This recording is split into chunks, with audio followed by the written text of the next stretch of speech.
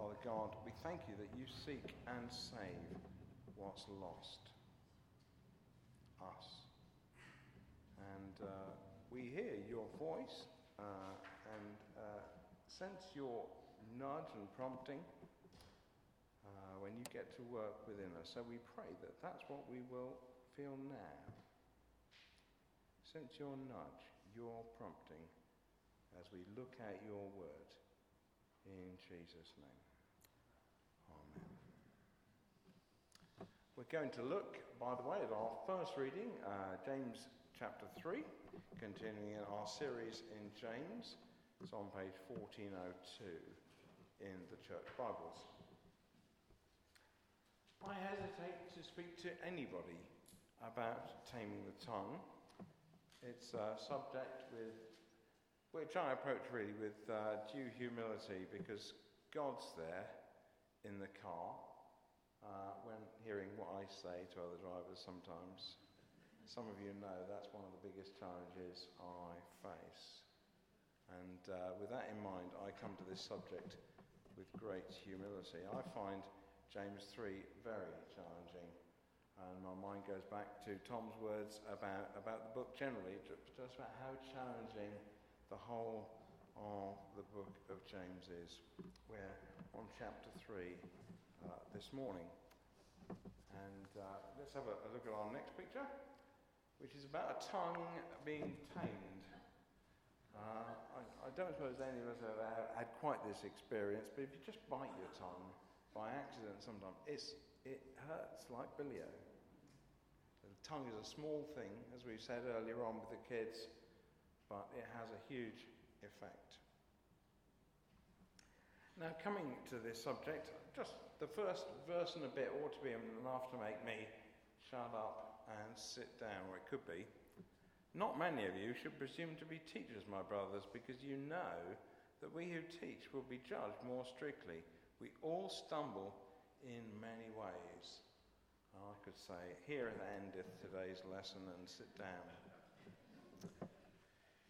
There are plenty of reasons why I would be prompted to shut up and sit down, but I know that God hasn't given up on me and the whole business of taming my tongue, so I'm going to carry on. The reason I won't shut up and sit down is because James has something to say here. I believe God has something to say here, and I want us to unpack that together. Now, some of the images that we touched on with the children, James uses 3 vivid word pictures, and Peter and Steve saw what I said about that in the programme at Pooltown yesterday, and for the rest of you, you might want to look at my blog on the website this week, because I've got something to say about each of these 3. But anyway, all 3 illustrations make the point that something small can have a huge impact. Look at you can only really see the end of it, a little dot, the bit in the horse's mouth. Well, actually, when attached to a bridle over the horse's head and maybe to a pair of reins in the hands of the rider, then that little thing in the horse's mouth makes it possible to steer the horse. So the whole horse and the rider and anything they're pulling behind them can be steered that way. It's a small thing with a huge effect. James says our tongues are like that bit. They're small, but they have a huge impact. And he goes on.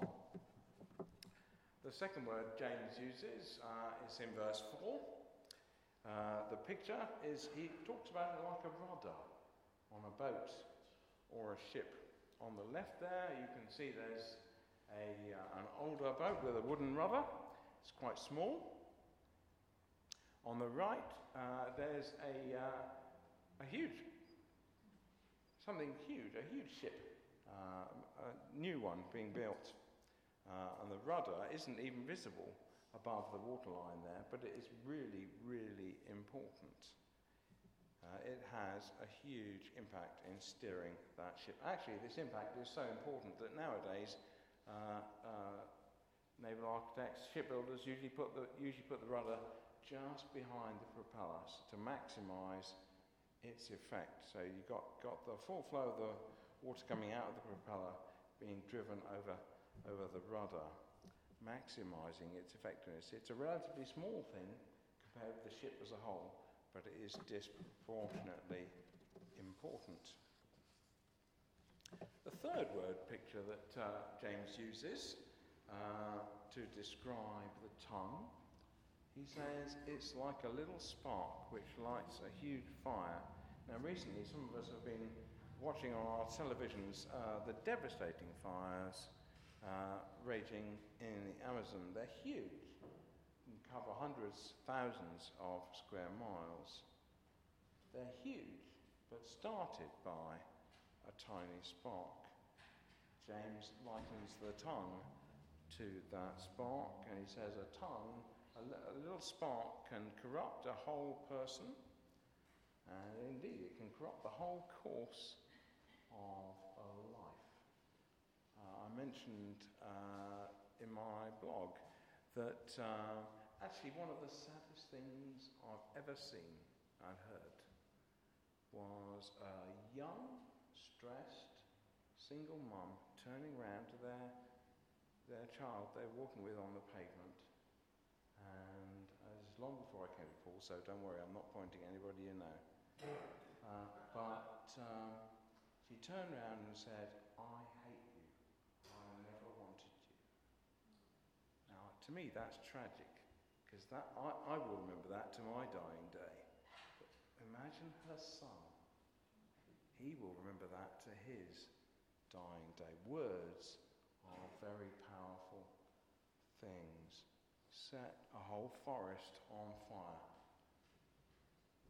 One spark does that. Sometimes one or just a few words can do exactly that. Now we can tame our pets. It says all kinds of animals, birds, reptiles. There aren't many reptiles, I suppose tortoises and turtles and snakes maybe. But pets, but some of them are tamed. Animals, birds, reptiles, creatures of the sea. Well, they're not really tamed. I suppose dolphins are trained in pools and things like that sometimes, but humanly speaking, we can't do that taming with our tongue, can we? We might try, but we don't manage it. In verse 9, James notes that we use our tongues to praise God. We've already been doing that this morning in song. That's a good thing, of course. And there's a family in that picture that are just praising God. But we also do what he says in verse 10. We use that same tongue, not just to praise God, but to say horrible things to other people, maybe even about other people. James is very clear what he says about what he's observing here. He says this should not be. Not I quite understand the circumstances, difficult, blah, blah, blah. He says this should not be. I think one of the saddest things I think in society is so many people say OMG without thinking about it, or God this, God that. And Jesus uses an exclamation and the swear words. And they think that's okay. James would say the same thing there. He'd say, this should not be. So that's the different ways we use our tongue. How can we train them? Well, what we've seen so far is maybe insightful. But medically speaking, it's about diagnosis. It's not yet treatment. And it's frustrating that James seems to change tack at this point. But we'll see that what he says next about wisdom is actually relevant to what he's just said about the tongue. I think partly for our treatment, about taming the tongue, then we can look at what James says next. In verses 13 to 18, what he does is he compares false, worldly wisdom, just the way things are, which might include things like taking the Lord's name in vain and so on, with true, godly wisdom. Worldly wisdom and godly wisdom. He urges us to steer clear of what's worldly and to cling on to and adopt what's godly in the way we use our tongues and in many other things too. Now, many of you know I had a little mishap in the holidays this year.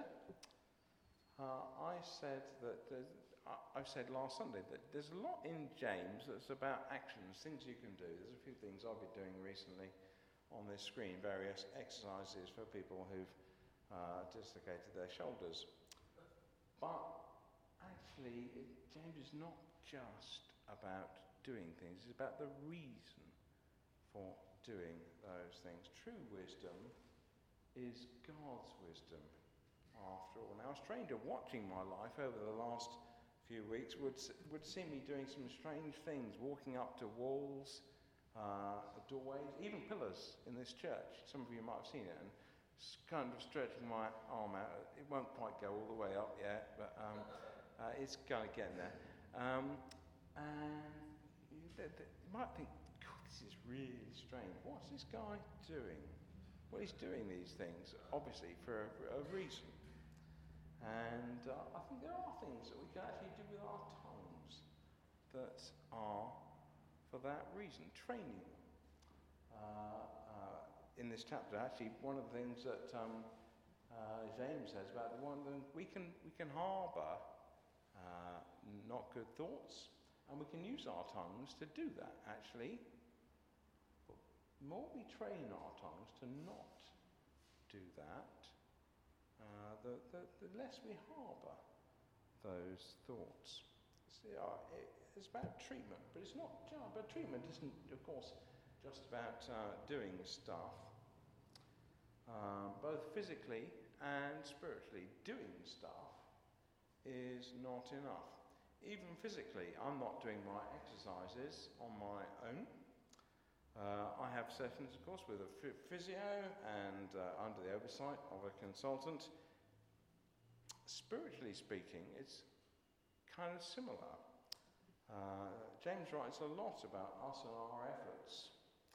But behind these, he wants us to keep praying, to keep in touch with the source of godly wisdom, as he calls it. Spending time with God. It's a bit like me, I suppose. I'm trying to suggest it's a bit like having sessions with the physio and the consultant who kind of know what they're doing. And there's something else.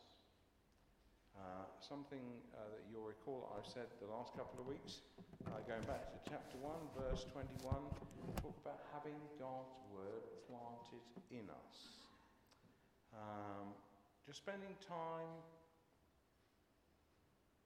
in prayer with God is not enough. We need to spend time reading his word. I'm like that even with my treatment regime. There's a few pictures up here. This is my current instructions, and there are some good stickmen drawings by my physio here, who told me what to do and the various things. But actually, I can just wave around this bit of paper. But actually, more important is this. This is what needs to be planted in us, the word of God. Hopefully, what's written on this bit of paper will have some impact in time to come. But way more important than that is the impact of the written word of God. My last picture is this one. James says that when we combine godly actions with godly wisdom, the word, and God's power, praying for his Holy Spirit to get to work in us, then the result is godly fruit. So I want to finish with this picture on the screen of fruit, but with a cross at its heart. The fruit is partly about humility. Verse 1 and 2 I read. Verse 13 kind of says the same thing, something about humility that comes from wisdom. Not the other way around, notice. If you Google it, you get quite a lot coming the other way around, but actually being wise leads you to be humble. The Bible often says, the Old Testament, the repeating phrase really is the fear of the Lord, respect for the Lord, is the beginning of wisdom. So humility is a fruit, but being considerate and full of mercy are also fruit.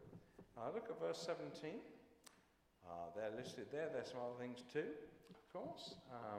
And verse 18, you go on, you've got peacemaking, a harvest of righteousness. Next Sunday is going to be our harvest festival. And we'll be decorating the building a bit and bringing up our offerings and that sort of thing. Celebrating all that God gives us. We'll be thinking mostly about food.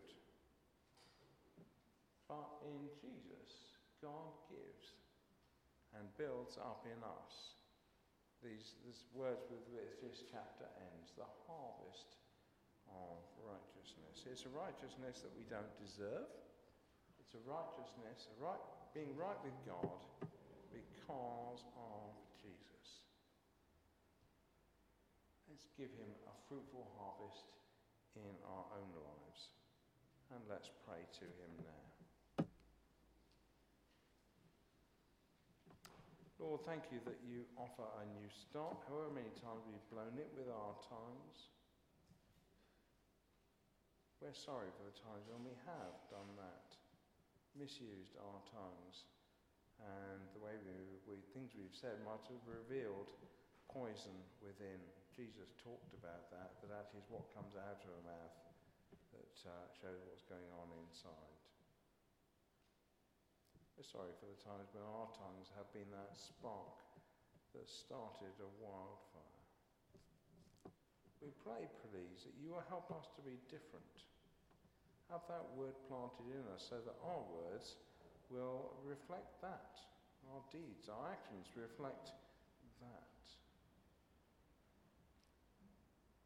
Time praying with you. Quiet time with the one who knows best. Coupling that with our efforts as your junior partners. You're the senior partner, Lord, and we want to be your junior partners working with you. In Jesus' name.